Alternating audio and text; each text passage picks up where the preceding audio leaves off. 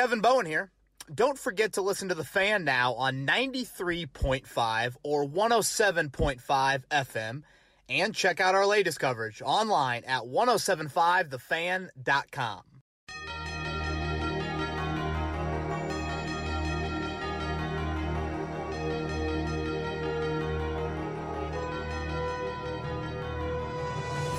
Welcome back. Kevin's Corner, late June edition is coming at you right now. I'm Kevin Bowen, Chris Presley in studio. We are less than 1 month away from Colts training camp. As we record this, the schedule for training camp will be announced later today. So we'll have that up on the website at 1075 The Fan, and some joint practices with the Carolina Panthers in there. And always good to be up at Grand Park. We will have a lot of coverage for you over those 3 weeks, written-wise, podcast-wise, and video as well. How you doing, man? I'm doing well. Getting ready for the holiday weekend. Yeah, happy 4th of July, and safe travels to everyone out there traveling. And, yeah, man, I feel like when we get to July, it's just like, here we go. Yep. Here we go. So we'll have 4 podcasts between now and the start of training camp. And today I kind of want to hit on nothing screams more late June than this topic, but as always, we'll have Twitter questions. But I feel like over the past few months, the hype train for Jonathan Taylor, in my mind, it's kind of gaining, right? Gaining some steam, and it's interesting to me when I look at the national angle, Chris, that I don't necessarily feel like it's maybe that high. So I want to hit on that. We'll talk a little bit of that, and then we kind of had a good variety of Twitter questions that I wanted to touch on as well. One thing that I want to get to before we get into the Taylor aspect to it and the Twitter questions, I had Mike Wells on the morning show today, filling in all week from 7 to 10 a.m. on our airwaves, and asked Wells the question about playing starters in the preseason. Does he think Carson Wentz should play more? And Wells said no. He feels like the joint practices you get a lot out of. Those are controlled environments. You can get a whole lot out of them. Obviously, you can get your starters on one field, you can get your twos on the other. You can get, you can get your offense on one field, defense on the other. Those things are invaluable. It's great stuff, but it is still practice, and that's why I point to. I think we had a question last week, Chris. Is I am just a firm believer in you need to play some frontline guys in the preseason. And there's this fine line, I think, especially in today's NFL. You're so nervous about injuries and walking that balance and walking that tightrope of knocking rust off and getting guys acclimated and all that. But at the same time, you want to try and protect as much as you can these guys to stay healthy. So I'm really going to be plugged into how Frank Reich handles that. Yeah. And I think when you see the schedule as is, those first 5 games, you're playing Tennessee early in the year, both those meetings actually early in the year as well. I'd probably side more on the thinking of, I want to see Carson Wentz without a red jersey on in the month of August.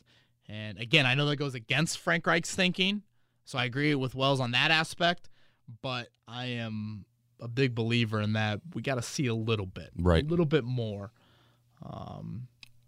Where do you stand? Are you more of rest? I don't care about the preseason. No, so listening to you this morning on the morning show here locally, you had Mike Wells on, and he was kind of opposite of you. Yeah, he felt was, more, definitely. It's going to be, I want him more in practice, especially with the Carolina Panthers coming in. The only thing that I was going to add to that, obviously right now, and we will talk about this as we get much closer, but YouTube does a really good job now with all the NFL front offices having production teams putting together kind of behind the scenes looks at teams. So I found myself down the rabbit hole looking at Denver's and Carolina's, and Carolina's had some great pieces. So I do think regardless of what side Frank takes, whether it's yours, Wells, or a little bit of the medium there, Carolina is going to, I think, give us some good practice reps for those guys. Yeah, and again, I don't want to act like that stuff is not valuable. It is valuable, but when you play the quarterback position and Brian Burns isn't going to hit me here. He's coming off the edge. Like, there's just that innate feeling of, like, I am safe. I'm trying to think of some other analogy in another sport. I mean, it'd almost be like if you're a batter getting in the batter's box and there's some sort of netting in front of you, you're not going to get hit. So that ball that's on the inside corner, you're going to feel confident about it. That ball kind of thrown up at your head, you're not worried about that in the back of your mind. So, again, we got the schedule up on the website by the time that you're listening to this, and then we'll come back and touch on that. But I do want to get into Jonathan Taylor MVP talk. All right, let me start here, Chris, because obviously anytime you say it, running back MVP, it's a bit of an outlandish comment. So I say that, and then I say, please listen to my next, 5 minutes on this topic. But so obviously Prop Swap helping us out with the pod earlier this year, and you look at the odds for MVP right now, Chris. Jonathan Taylor odds. First off, you got Mahomes 4-1, the heavy favorite. Right. Rodgers and Josh Allen, I think I saw it 10-1. The first running back you get to is Derrick Henry, 17th best odds overall at 50-1 odds. So honestly, if you're laying down money, well, shit, might as well lay down some on Henry. You've got Jonathan Taylor all the way at 39th best odds, which is 125-1. So we're talking $10 to win $1,250. As long as we've got voters that are not just like anti-running back, those odds are astonishing to me. Yeah. That they are that big of a long shot. You got Carson Wentz at 40-1 odds. I was going to ask, you're looking at him right now? Yeah. So it's pretty much every quarterback in the league Right, is ahead right. of the running backs? Literally. I mean, yeah, you got, Christian McCaffrey and Dalvin Cook and some of the other running Right. backs in the league in between Henry and Taylor. But, Jonathan Taylor finished third in the NFL in rushing last year. And so what I'm getting at is this is an elite player that I think will be elite and remain at that upper echelon, if not one of the best running backs in the league.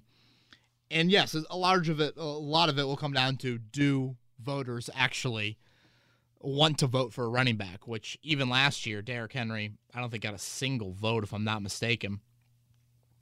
Adrian Peterson's the last one to win MVP. He had over 2,000 yards in 2012, and him coming back from the injury, things like that. That certainly played a huge factor in it. But what I'm getting at with Taylor, and I wrote a story after the season about this. You look at what he did the second half of the season. He closed the year, I think it was 8 straight games with at least 74 yards rushing. That is consistent production that no running back in the NFL achieved last year. If you look at the last 3 years, Zeke did it once, Derrick Henry did it once. So that's pretty rare. Yeah. And yeah, obviously he had 250 whatever against Jacksonville in the season finale. I'm not expecting that week in and week out. Sure, if you're going to win the MVP, you're going to have a game or two of that. That's just comes with the nature of it. But when you put him in that rarefied air, and now you extrapolate that out to potentially 17 games, health has never been an issue for him. Obviously, quote, oh boy, Kevin Bowen just jinxed us, blah, blah, blah. But incredibly healthy in college. Last year, the only game he missed was the COVID close contact. I don't even think he missed a game in college, to be honest with you. And think about how much he was carrying the ball at Wisconsin. If you look at his season as a rookie, he got benched twice, still had 11 rushing touchdowns, and still was third in the NFL in rushing. Now, I know you got Marlon Mack, you got Nyheim Hines. There are carries and touches to be divvied up here. But for those of you that are in to the buy an MVP ticket this time of year and potentially sell it at some point when the odds start to decrease majorly, to me, Taylor just jumps off the page at that. I really feel like he needs to be the focal point of this offense. You want to lean on him. Carson Wentz should want that. The Colts have a few more games in primetime this year. That should help his case as well. And yes, last year, Derrick Henry, 2,000 yards. And the fact that he doesn't get a single MVP vote, that is worrisome. So Taylor's going to have to really, really do something. But I think the combination of primetime, I love the Christmas matchup against the Cardinals. It's like the Heisman guy that gets the big juicy matchup late in the year to really help his cause on a national scale of here's college game day and all of that. But I don't know, Chris. I might be ludicrous. This might be a ludicrous statement. I know it's late June and we're really grasping at straws here, but I just think we are in a national scale, we're a bit overlooking Jonathan Taylor.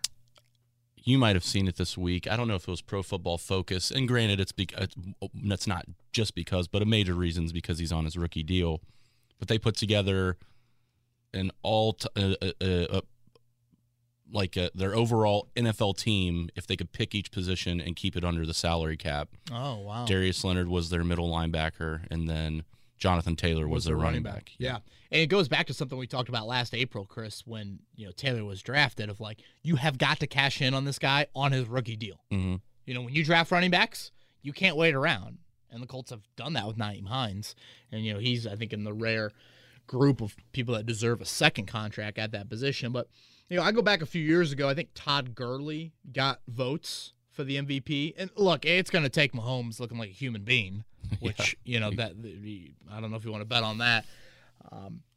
But basically, Gurley had, I think he combined for 2,100 yards, which it sounds like a ton, and it is. But, like, if Taylor is healthy, I think he would sniff around 2,000 total yards. And I want to say Gurley had 19 touchdowns. That's a big number. Taylor had 11, and again, benched twice. So, yes, it's going to take a good amount. You worry about Macken Heights, but it's $10 freaking, people. Yeah. You know what? Throw it out there.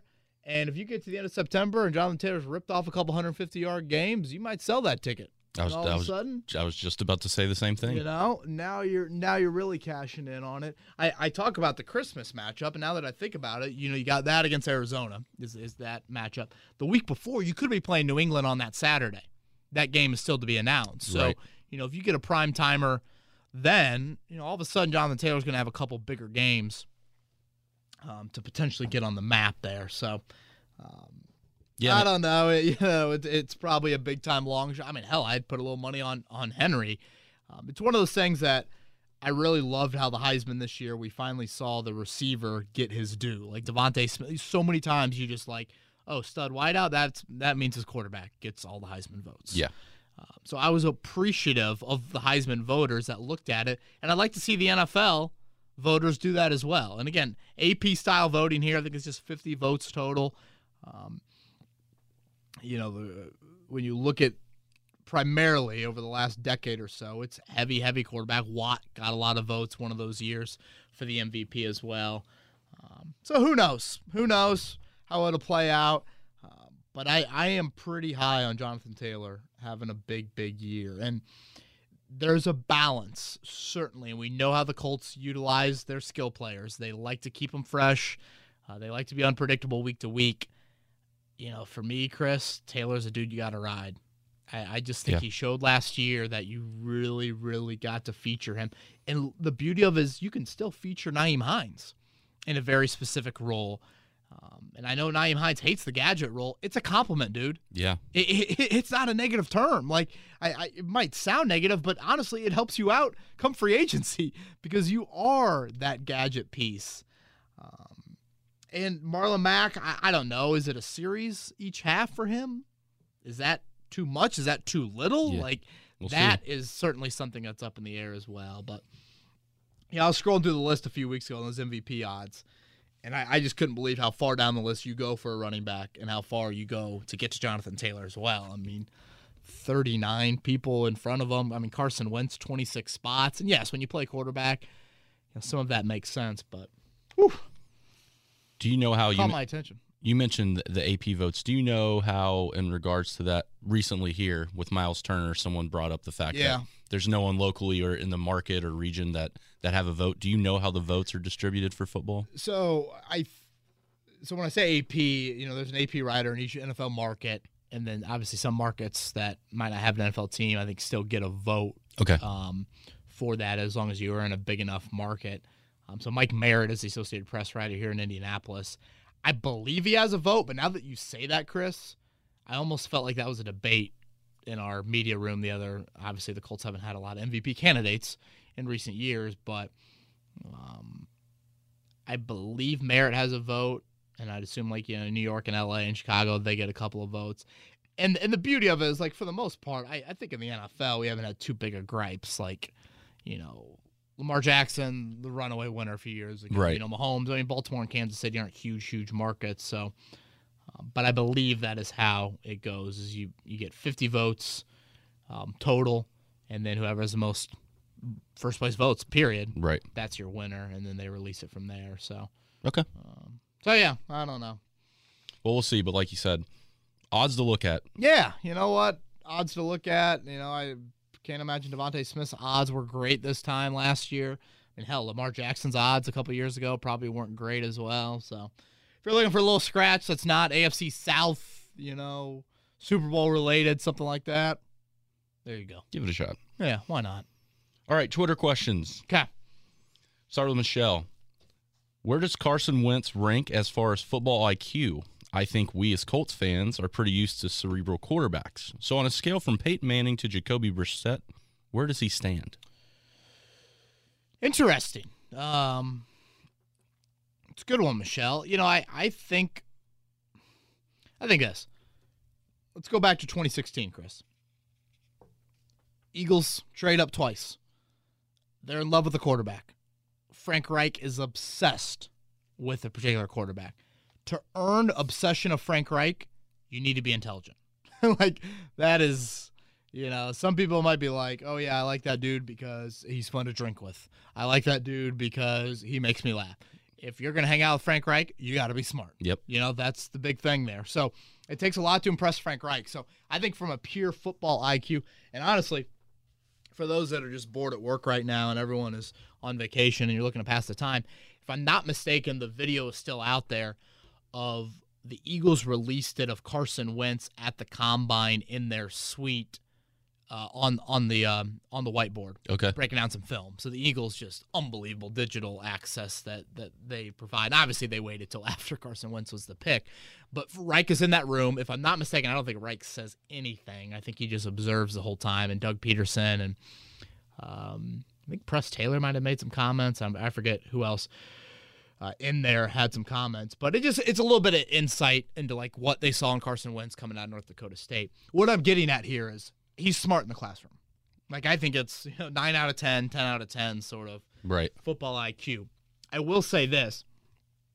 When I watch him on the field, and yes, a little bit of this is 2020 film, I don't think that translates as smoothly. Now, it's difficult to translate classroom IQ to going back to my earlier comment about the red jersey in the preseason. I mean, holy shit. Of course it's difficult to be like, oh, yeah, here I am standing in the pocket. 300-pound men are trying to break me in half.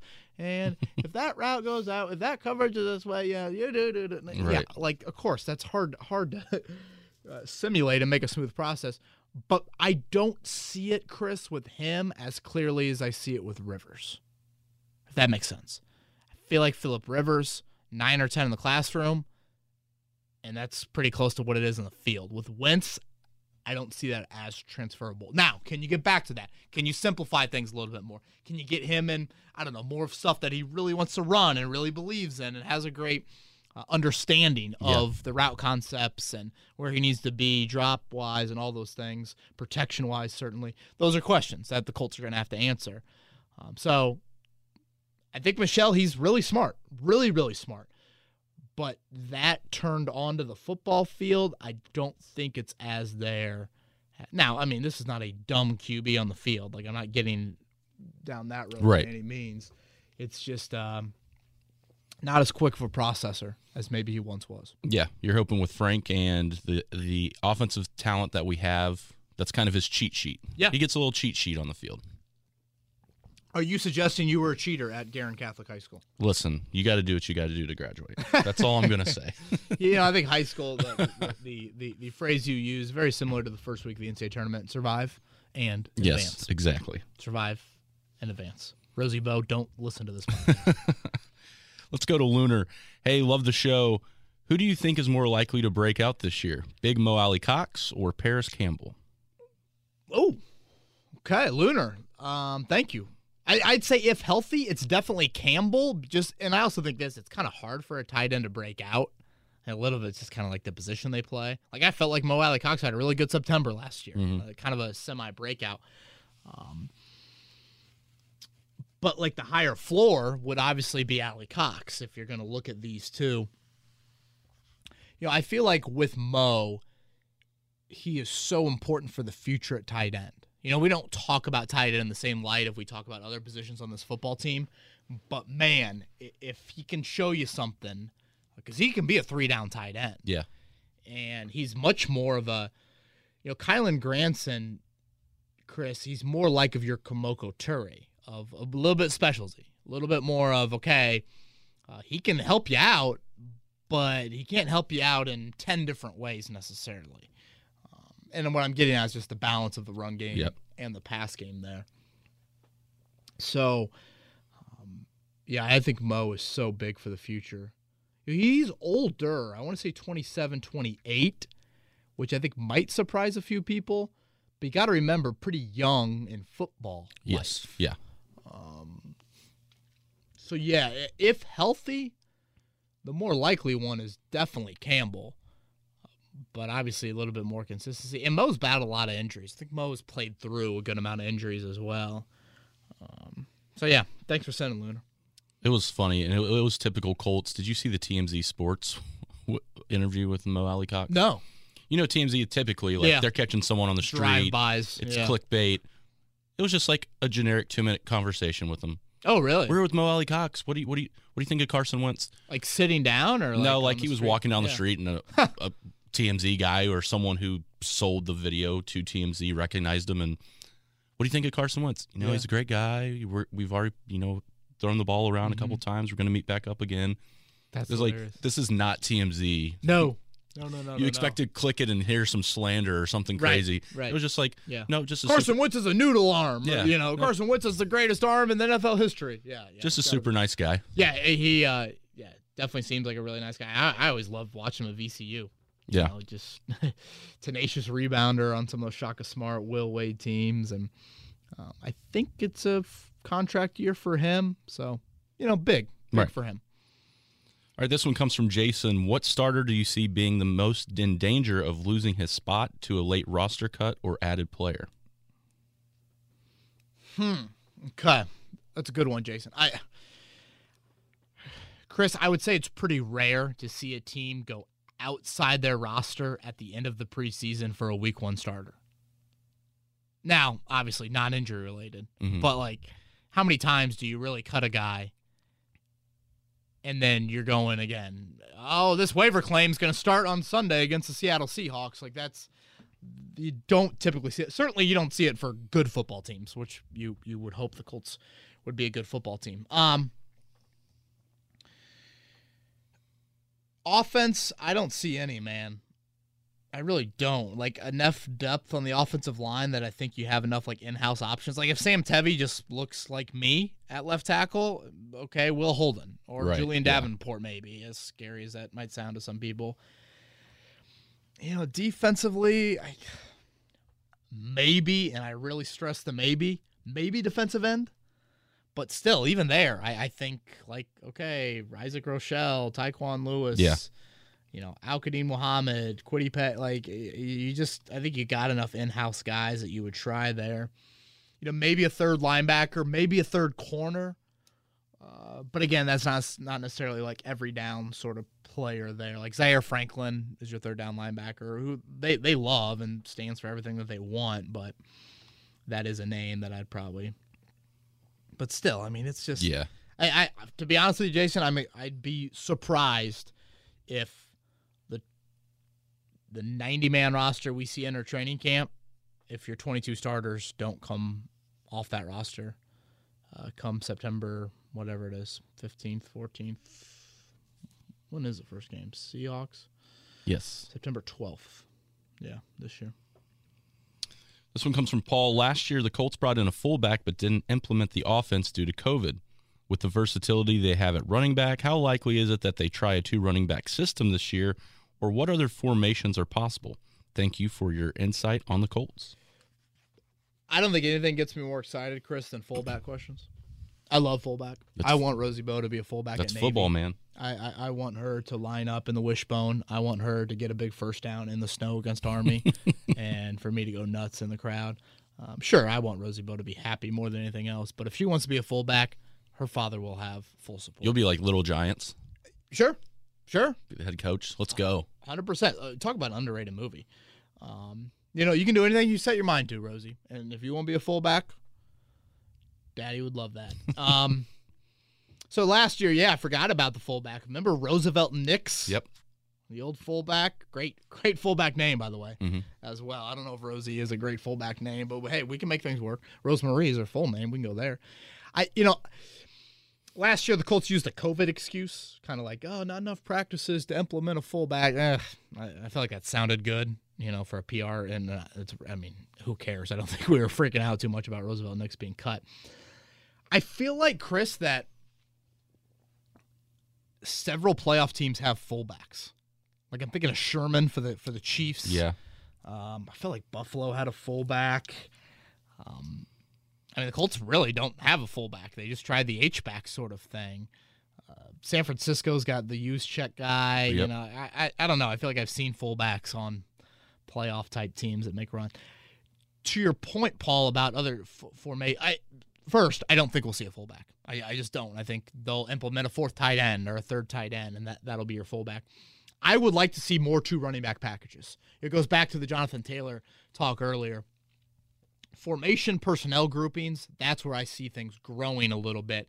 And I want to see whether it's Wildcat or whatever. I just think when you put a 21 in Hines and a 28 in Taylor and you put those two in a huddle, it just makes the defense think a little bit. I know Jonathan Taylor had a couple big drops in that Buffalo game. If I'm not mistaken, maybe only had one. For some reason, I think he had two. He caught the ball really, really well in the regular season. Yes, he did. Really, really well. And, dude, that guy downhill, 230 on a screen, that's a 4.3 speed in the open field, and, hide the children if he comes downhill. So that's what I want to see more of putting those two in the huddle and just creating that seed of doubt is the phrase you always hear. Create the seed of doubt into opposing defense. Yes, I agree. This next one comes from Matt. Every NFL team should have a fullback, Paul. We see it now, like, international players. I think like there's a handful of teams that have to have an international player. I don't really know the background on that, but basically there's 5 or 6 international guys that are on 90-man rosters right now. Every team should have a fullback. It's like the volleyball, the girl that wears the different color shirt. Libero. Yeah. Every team's got one. Yep. Hey, every team got to have a fullback. Must play their fullback 15 snaps a game. I love it. We're getting into the old school football. Hear me out, Roger Goodell. Which is crazy to say it's old school football, but that is the way we've been trending. You know me, man. I need an NFL team that runs a wishbone. I need an NBA team that presses 82 nights out of the year. That's what I need in sports. All right, this one's from Matt. Hey, Kevin, thanks for all the Colts coverage this offseason. It's been great. I've seen some stories that point to the Colts being one of the least vaccinated teams in the league. Not sure if you can speak to those reports or not. Local and state governments have been upping the ante now, offering giveaways to try and get their citizens vaccinated. Could you see the NFL entertaining an idea of offering vaccinated players a one-time cash bonus or something of that nature? I'm not sure if it's high price enough for some of those players, but just a thought. Also, to add to this, will the Colts tell us who is vaccinated, or will we have to see who's wearing masks during camp? Boy, tons of relevant questions here. Tons of relevant questions. Someone else sent in a similar question. The name escapes me, but I did want to mention that. What I know is this. The Colts do have low numbers compared to teams around the NFL.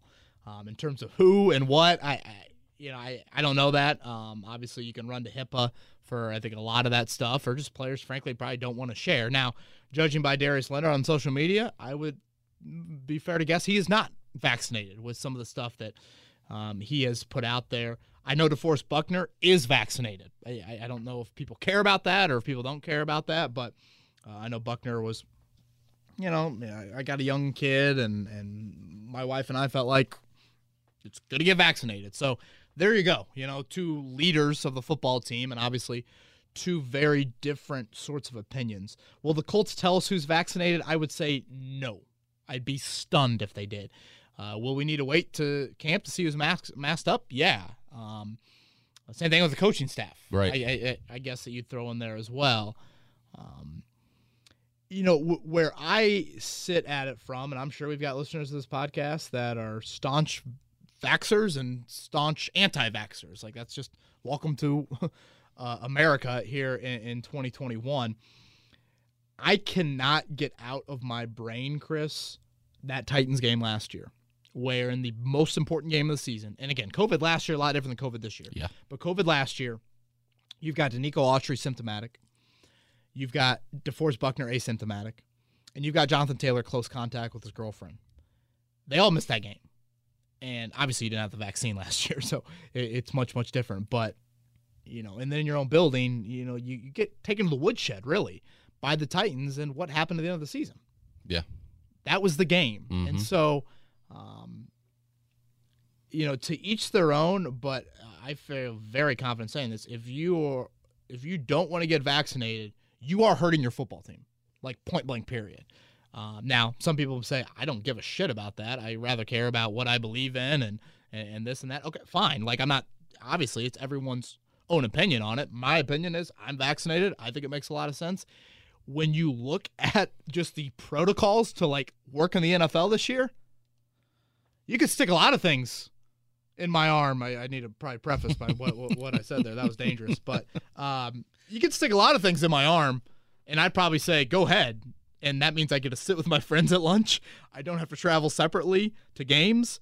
I don't have to get tested every day. Like, I mean, I got tested, whatever it was, 5 days a week for, X amount of months last year, and it was not ideal. Now, was there a blessing in that you had kind of that peace of mind? Sure, but it was not ideal. So I don't need or want, and you guys certainly aren't listening to this, for my thoughts on it. So I won't go down any sort of those paths, but I think we can sit here and say the Colts don't have great numbers. We'll see how things have changed. Has the John Rahm situation, the Chris Paul situation, has just a sense of urgency of, obviously if you want to be fully vaccinated, the 2 weeks out, you got to start that kind of in mid-June.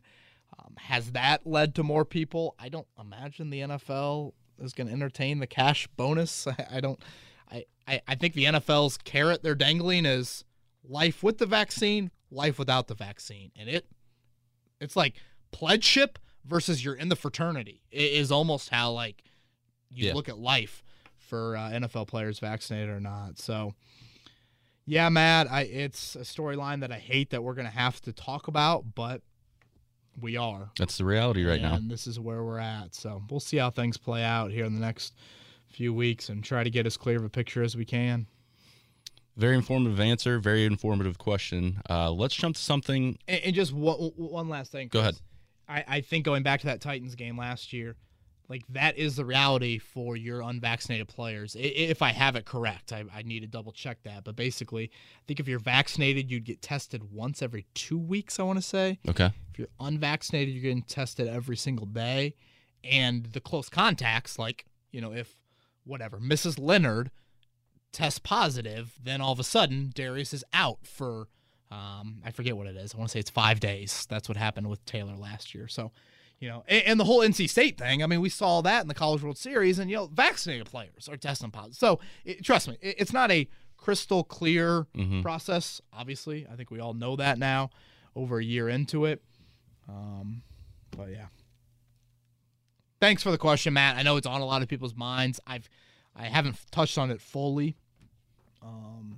So, yeah. But like you said, it's something that it's a reality right now, and it's just going to have to be talked about. Yeah. And shout out, yeah. Go ahead. Let's go to a lighthearted topic. Okay. We got a question from Aaron. Madden's coming out. Oh. He wants to know Madden ratings. I don't know if you have a console. I don't know how often you play, Kevin. It's been a while for me since I feel like the game has not changed much in the last 7 or so years. But he wants to list a couple offensive players and a couple defensive players and see what you think their Madden grade is going to be when that game comes out. Okay. Before you name the players, I will side with you. Full transparency, I don't think I've played Madden. Dude, I haven't picked up the stick since maybe sophomore year of college. Yeah. So I am 31, about to be 32. It's been maybe 11, 12 years. And Ryan Harris, freshman year, dorm room, maybe he brought Madden down, and I said, dude, you want to get your ass kicked? Yep. Here we go. Some pizza, some beer, a little Madden. Go. Right, exactly. I really hope, though, that if Rosie or any of our, God willing, future children want to play video games, I hope I still know what I'm doing. I don't think I will, and that's a long time. I might need to, knock off some rust. I don't know, man. The way kids are now, my nephew, he's like, "You want to play Fortnite?" Dude, I'm hiding in a no bush. Like, I'll just wait. yeah, I'm like, you got Mario Tennis? You know? I'm like, could Toad race on Rainbow Road? Yeah, let's pick up some Mario Kart. I can play there. Yeah, right. Okay, so he's throwing players at us? He's going to throw some players. You All right. want me to go one-on-one? You want me to list them? Yeah, let's go one-on-one. Okay, first up, Carson Wentz. 84. That's exactly what I had him at. Really? Okay. Jeez. DeForest Buckner. Ooh. 96.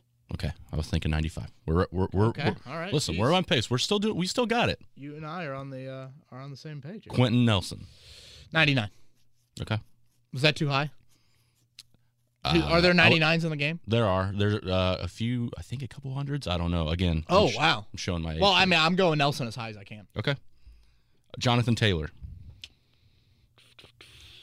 87, but that arrow's pointing up. All right, I have him at 86. Darius Leonard. Boy, I'd have him high. 90, 95. Okay. Kenny Moore. 90. Michael Pittman Jr. Are these too high? Pittman's got to be low. He's got to be low 80s, 80, 83. But, Yeah. Arrow pointing straight up. Kenny might be a little high, but I think that's just based on the fact that, again, the national people Right. and the guys that make the video games, not always knowing who people like Kenny Moore are. Yeah. Is the voice of Madden still the Butler guy, Brendan Gaudin? Do you know? I think it's Charles Davis, and it might be him. Really? Yeah. He was at that outing last week. I should have. Because he went down to Georgia Tech, correct? Right. Mm-hmm. Yeah, after the Butler Final Four runs. And Yep. Then, yeah. And speaking of Wentz and Buckner, I was listening to something with Buckner a few weeks back, and he said that he had the Wentz family over to dinner. Awesome. So I think Carson's got a young girl, and Yes. I believe they're expecting number 2. Did I see that? Yes. announcement? Yep. So, yeah. Who knows? Maybe one day, a little softball team, Rosie Bowe, baby Wentz and baby Buckner. Get a little luck action in there as well. Oh, I forgot about Lucy Luck. Good call on that.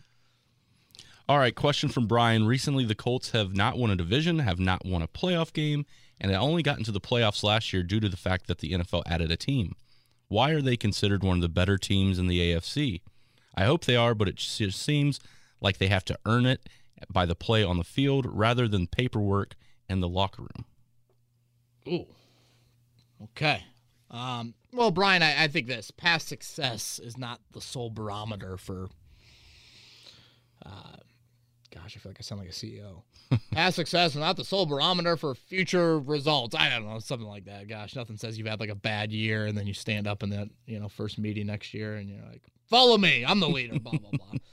But like in all seriousness, I mean, you say that every year. Like, this team returns X amount of starters. They brought in these sorts of recruits. So, yes, I mean, if you're talking about past success, Brian, what? You were 7th in the AFC this year. You were, boy, I'm willing to guess, I don't know, 9th or 10th 2 years ago in the AFC. Now, the year before that, Frank Reich's first year, you didn't win the division, but you were one of the final 4 teams. Yeah. So you were 4th in the AFC that year. So I guess if you average that out, you've been a slightly above average AFC team in the Frank Reich era.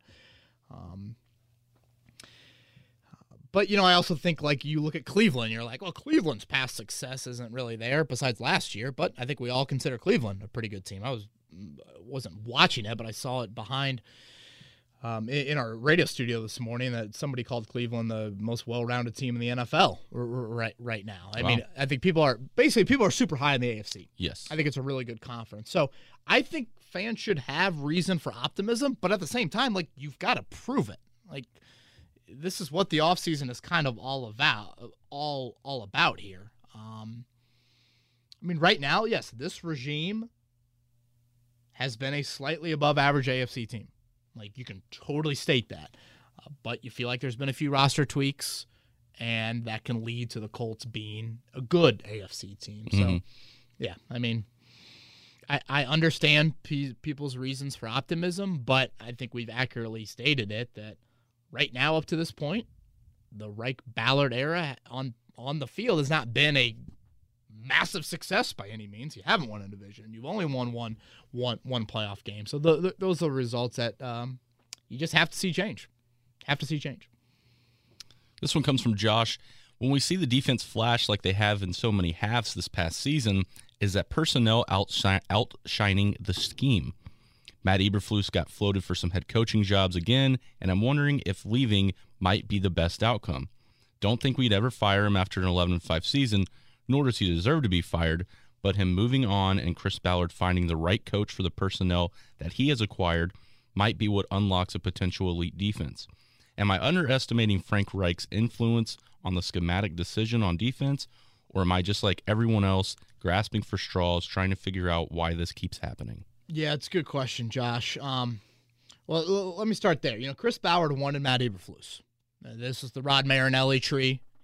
If we remember, which a lot of you want to block it out, which is perfectly fine and understandable. He was one of the 3 assistants under Josh McDaniels. Gouge, gone. And homeboy, Fair, the D-line coach, also gone as well. So Flus is the last one standing from the old Josh McDaniels era, very similar to the George O'Leary era up in South Bend. And Frank was really content with it. I remember Joey and I having this conversation back when Frank was hired. And I'm thinking to myself, and Frank had familiarity with the Eberflus system, which obviously Marinelli, Tampa 2, those sorts of things, being in the same division, Philly, Dallas, even though Flus wasn't calling the plays there. But I remember Joey and I saying, like, dude, if I've got one crack at being an NFL head coach, which, for the most part, a lot of coaches only have one crack at it, I want to go down swinging with who I have mapped out as my coordinators. But Frank Reich is such a nice human being. I think he was just like, I'm going Flus. And also, I think he believed in him as well. Frank, of course, having the history in this defense, being on staffs. I would like a little bit more schematically. I would.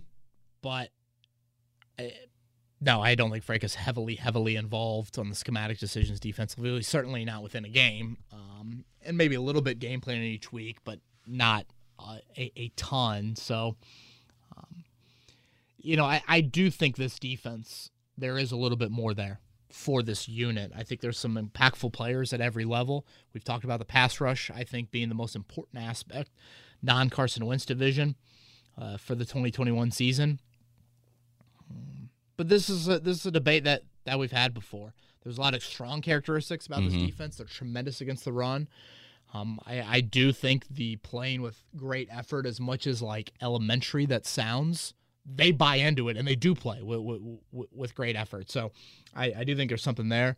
But I also think something is missing a little bit in just being a little bit more schematic, being a little bit more week to week. I want to move my own chess pieces, those sorts of things that I think to truly be late January, you got to start to see that. All right, 4 more. Louisiana guy is curious, Kevin, what do you think our move will be at quarterback if Carson Wentz doesn't pan out? And do you think we will regret not drafting a rookie from this year's draft class? Also, what's your take on the Aaron Rodgers situation? And would Chris Ballard go after him if it came down to do it regardless of the cost? Thanks, and love the hard work that you and Chris do weekly. Thank you for that, Louisiana guy. Boy, this is a tough one. It's really impossible to predict a lot of this. I think Justin Fields will be good, Chris. I guess let me start there when you talk about trading up. I believe I said this before in the podcast. If you gave Chris Ballard a magic 8 ball and you would have told him on draft night Justin Fields would be there at 10, 11, whatever he ended up going. I think part of me believes the Colts would have sat out Carson Wentz and traded up for Fields. Now, that's me, just strictly talking gut there. But I also sit here, and as much as I think Fields will work out, I think Carson Wentz is going to work out. Now, is he going to work out to the level of, like, boom, top 5 QB, and here come a bunch of Super Bowls? I got to see a little bit more. But I'm going to be shocked if Carson Wentz looks like the dude we saw last year. Just shocked. So, and hindsight is so 2020 with this. The move at QB, if Wentz doesn't pan out, as much as you would like to see, like, if all of a sudden, like, Carson Wentz just looks like whatever, you'd love to see Eason get some reps, but I don't really see that happening. So therefore, I'm gonna bump it up and say probably the draft. Okay. You know, you got to look towards that. And again, I don't think that's something that you want to acknowledge, you want to look towards. But, yeah, as far as Aaron Rodgers, that dude's a wild human. He really is. He's just different. He's different. Marches to the beat of his own drum for Dude, sure. when you're an elite athlete, you are different. Tom Brady's weird. Aaron Rodgers is weird. Peyton Manning's weird. I'm weird. I mean, there's a lot of... Now, obviously, the fact that I just included myself in a sentence with all those people is astonishing. So feel free to turn off the podcast. But you know what I'm getting at. You know, we're all weird to a degree here. Rodgers married Danica. That's or did he marry her or dated her? I don't know if they were engaged or not. All I know is that's crazy and crazy. Yeah, those weren't ever going to mix, I don't think. I mean, the Colts have I just don't think the Colts have a trade package either. Yeah, no. You know, I guess if you throw in Wentz, maybe. But, I mean, who knows? Do the Packers want Wentz? I don't. Yeah. That was a little surprising when you were listing off the odds earlier. Aaron's not even on a team right now. Well, technically he is, and you had him at third on MVP or second with Brady on MVP. I thought it was Josh Allen and Brady. Okay. Let me see if I can find that real fast. I thought you had Rodgers Rodgers up was. there. I could be mistaken. No, yeah. You are right. Rodgers and Allen were 10-1, and Tom Brady was 12-1. Nuts. Okay, for Mitch, semi-serious question / comment for the podcast. Okay. How in the world are you going to keep up with the weekly content when the team is basically underground for the next month? I'm serious. It has to be a huge challenge, and I'm curious about your process. As always, thanks for the good work. Oh, Mitch, have faith in me, Mitch. I do always have these freak out moments, like right now, late June, early July, of like, oh my gosh, what are we gonna do? What are we gonna say? And look, shorter pods, but we're still gonna give you a little bit of goods. I feel like I have a decent understanding of. I know I'm not the best writer. I know I'm not like the best entertaining presence on the mic. So what I try to do here and what we try to do with our content is just be consistent. You guys have heard me say before, like informative, available, interactive. Yep. Like those are kind of the three things I always come back to. And I think if you like compare our coverage to other outlets, we are producing the most routine content, on a very consistent basis. We talk about people that cover the team on a daily basis. So I make a running list throughout the year of time, the stuff that I'm like, oh, that's not very time sensitive. I can save that for June and July. And I find myself, I know there are a lot of people that just check out, and we see the numbers. Like our June podcast are not listened as much as what our August podcast will be when training camp. It's still, pretty good numbers. I'm pleased with them, but we know people check us out, which I totally understand. I am someone that, though, I want to read Notre Dame stuff every single day. Like that's just how I'm wired, and I know there's Colts fans that are out there like that. So we are there for you, and if you want to listen to 45 minutes of Colts talk in late June, here you go. So we're gonna keep it coming, and we will. I know today it was kind of a cheesy, topic, the whole Taylor MVP. I do want to get into like our annual stuff of most indispensable Colts that we always get into. Colts with the most pressure on them. Camp storylines, position battles. Like we'll get into some of that in July. And like I know a lot of that might seem clickbaity. It's not clickbaity to me because like that's real. Like who's got pressure on them this year? Like who's in the contract? Who means a lot to their position groups? Those things. So, yeah, we're gonna keep it coming, Mitch. Don't you worry about it. If I'm traveling with the family, we'll bring Ross Lubbers out of the bullpen and give Chris a well-deserved break. Ross always does a great job. Yeah, we can't be feeding his ego too much now. Come on now. All right, from Zach. Hey, Kevin, and this will go to your AFC point. All the playoff situations have me thinking. As a Canadian, the CFL has a system in place for teams to cross over for the playoffs.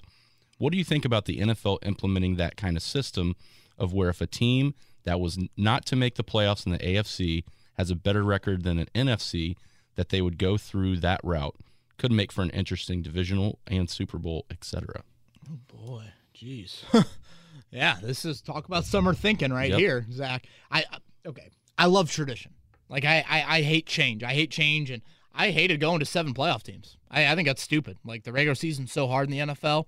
I think the second team should get a bye in each conference. And when you get to like 7 of 16, Chris, in each conference, it's like hell. It's nearly half. Yeah. You know, I hate that about the NBA. 16 of 30 make the playoffs. Like NFL regular season, man, each Sunday matters a whole lot.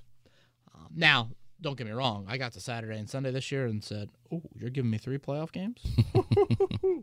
So I'm talking out of both sides of my mouth, but I don't know. I don't love the cross. I get it, but do you like it? If the NFC to cross over the AFC? I'm kind of with you. I think it always comes up about every year when there's a team that gets in at 8-8 or there's been teams that gotten in at 7-9, right? And you're looking at some other divisions where it's like, really? This team is getting, they're kind of getting punished for having the toughest division. But like you said, that's part of it. And that's part of it. So that's why you build your team to not to just try and win your division, but if you win your division, your chances of going to the Super Bowl have just significantly increased. I feel like we see a lot in the NBA, Chris. The West used to be so much better than the East. Yeah. That was a big part of it as well. So, yeah. I appreciate the thinking, Zach. I just don't.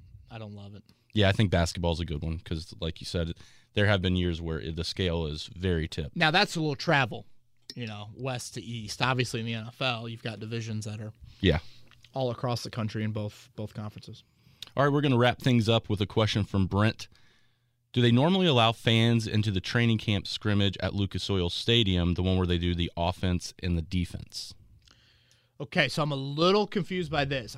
Training camp scrimmage, and as we were recording this, they just announced the training camp schedule and like fan access. So I do want to read a little bit of that. I'm just kind of going off the Colts app, so we'll touch on that here in just a sec. Okay.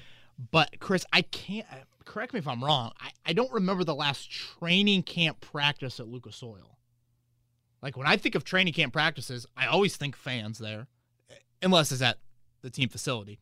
But when they had the team facility that one year, I think they did Warren Central, maybe for a practice. Like I just feel like when they do fans, it's come out every day, and the night practices are bigger ones. Now last year you had COVID, so obviously you didn't have fans there. I know they used to do a spring, like an OTA or a mini camp down at Lucas Oil. And if you come out to practice, folks, it's offense versus defense every day. Now, they're not in full pads every day, but, you will see offense versus defense. So, I can't remember any training camp scrimmage at Lucas Oil, and if there have been, there haven't been many. So, I know there's not an annual one by any means. So, yeah, if you want to see the Colts this year, Grand Park in Westfield is your place to go. Let me pull up this. Looks like no COVID restrictions I'm seeing here for fans at all. No screening required, COVID screening for fans. Mask and face coverings will be encouraged, but they will be optional. Wow. And a dedicated mask required section will be available for fans in high-risk health categories or who would prefer to sit in a masked area. So I'm not too shocked by any of that. I thought they'd be open to fans. 19 practices featuring a mix of morning, afternoon, and evening and weekend. If they go indoors, fans will not be allowed. Is that 19 total, including the Panthers when they come to town? I assume. Okay. I'm going to assume that. Looks like Wednesday, July 28th to Thursday, August 19th. So it starts on my birthday. Let's go. There you go. There's a good birthday present. Colt City's always kind of cool. Yeah. They do a good job out there. A lot of interactive stuff for kids as well. Yeah, so this looks, let me see if I can find some times real fast here. So yeah, this looks pretty good. I should probably check my email as well. Yeah, and if you've not been up to Grand Park, they've done an amazing job, and then everything around there has exploded as well. It started out hell of a facility. Yeah, it started out kind of in the middle of nowhere, which it still to a degree is. But they've done the city of Westfield has really blossomed around that facility. Yeah, it really has. It is quite the campus. And like you said earlier, I'm looking forward to the Panthers being in the building. Yeah. All right, let me try and dial up. Okay, I got it right here. All right. So it looks like they're going to practice in the morning, first 3 days. That's a 10 to about 11:30, 11:45. The weekend, 1 to 2:30. Yeah, I mean, they're practicing mainly mornings is what I'm seeing. So 10 to about 11:30, 11:40 each day. The joint practices, 4 to 6 p.m., both those days. Okay. So that's August 12th and 13th. I'm going to fire up a little screenshot here and tweet this out. And the crazy thing is, Kevin, like I said, a lot of things for kids to do out there anymore, and you should know as your parents, school teachers, they're going back to school at the end of July now. Right, so right. if you can get out there, the first couple of days is probably going to be your first shot before your kids head back to school, and then after that, you'll probably have to attend an evening session. Yes, that is a great point. I'm glad that you mentioned that. Or just let them play hooky one day. Yeah, why not? Get mom or dad of the year out of the way, midsummer. Yeah, exactly. Man, now that I'm looking at this, they're going to practice at Grand Park on August 23rd and 24th. I mean, I don't remember camp going that late. That's late, man. I mean, July 28th to August 24th. Yeah. Boy. So, yeah, they go I'm seeing here every 3 days, 3-ish days, and then an off day. So 3 to 4 off, 3 to 4 off. So okay. Weekend practices, I see a Saturday, a Sunday. I only see 3 weekend practices. Now remember, once you get in the third week of camp, you start getting preseason games. So that's something to remember as well. Boy, they got a Thirsty Thursday here. Really? Geez. Bringing out some craft. That's the Panthers practice day. So, oh boy, Matt Rule, good luck. Yeah, Moms and Tots day out. There you go. All right. Shout out there. All right, well, there you go. Camp schedule. Gotta love it. Again, we'll have that up on the website. And what else? I assume those are all Twitter questions? Those are all the Twitter questions. Yep. Cool. All right, well, we will get into more of this on next week's podcast, like I said, up on the website. And, yeah, I think that covers everything. So for Chris Presley, I'm Kevin Bowen. Again, everybody have a great 4th of July. We are certainly blessed to be living in this country, and thank you to all of those who have fought for our freedom and continue to do so. And be safe, everybody, and we'll talk to you next week on Kevin's Corner. This has been Kevin Bowen. Thank you for listening to another edition of Kevin's Corner. If you haven't already, subscribe on iTunes or Stitcher for the best Colts and Pacers coverage.